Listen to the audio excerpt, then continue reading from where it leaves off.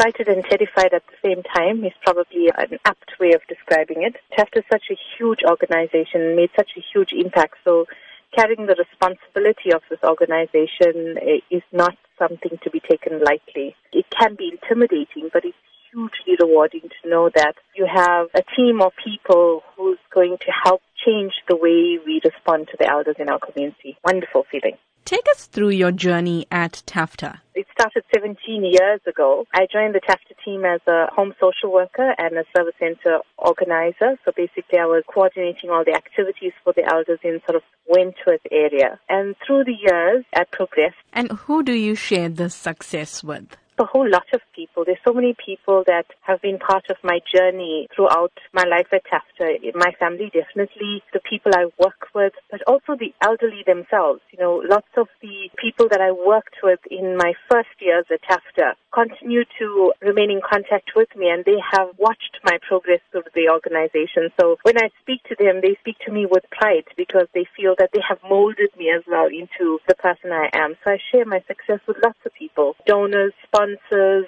and the community at large, you know, people who have supported us through our journey at Tafta. In your new position, how do you plan on taking Tafta to new heights? The challenge that lies ahead is quite a huge challenge in terms of meeting the need. My personal philosophy is that a better life for elders is possible. And the whole question is, how do we do that? And, you know, I've been challenging my team to look at innovative ways to make sure that the elderly are part of society, that they have access to the services they need. They have a shelter, they have food, basic things sometimes that we take for granted.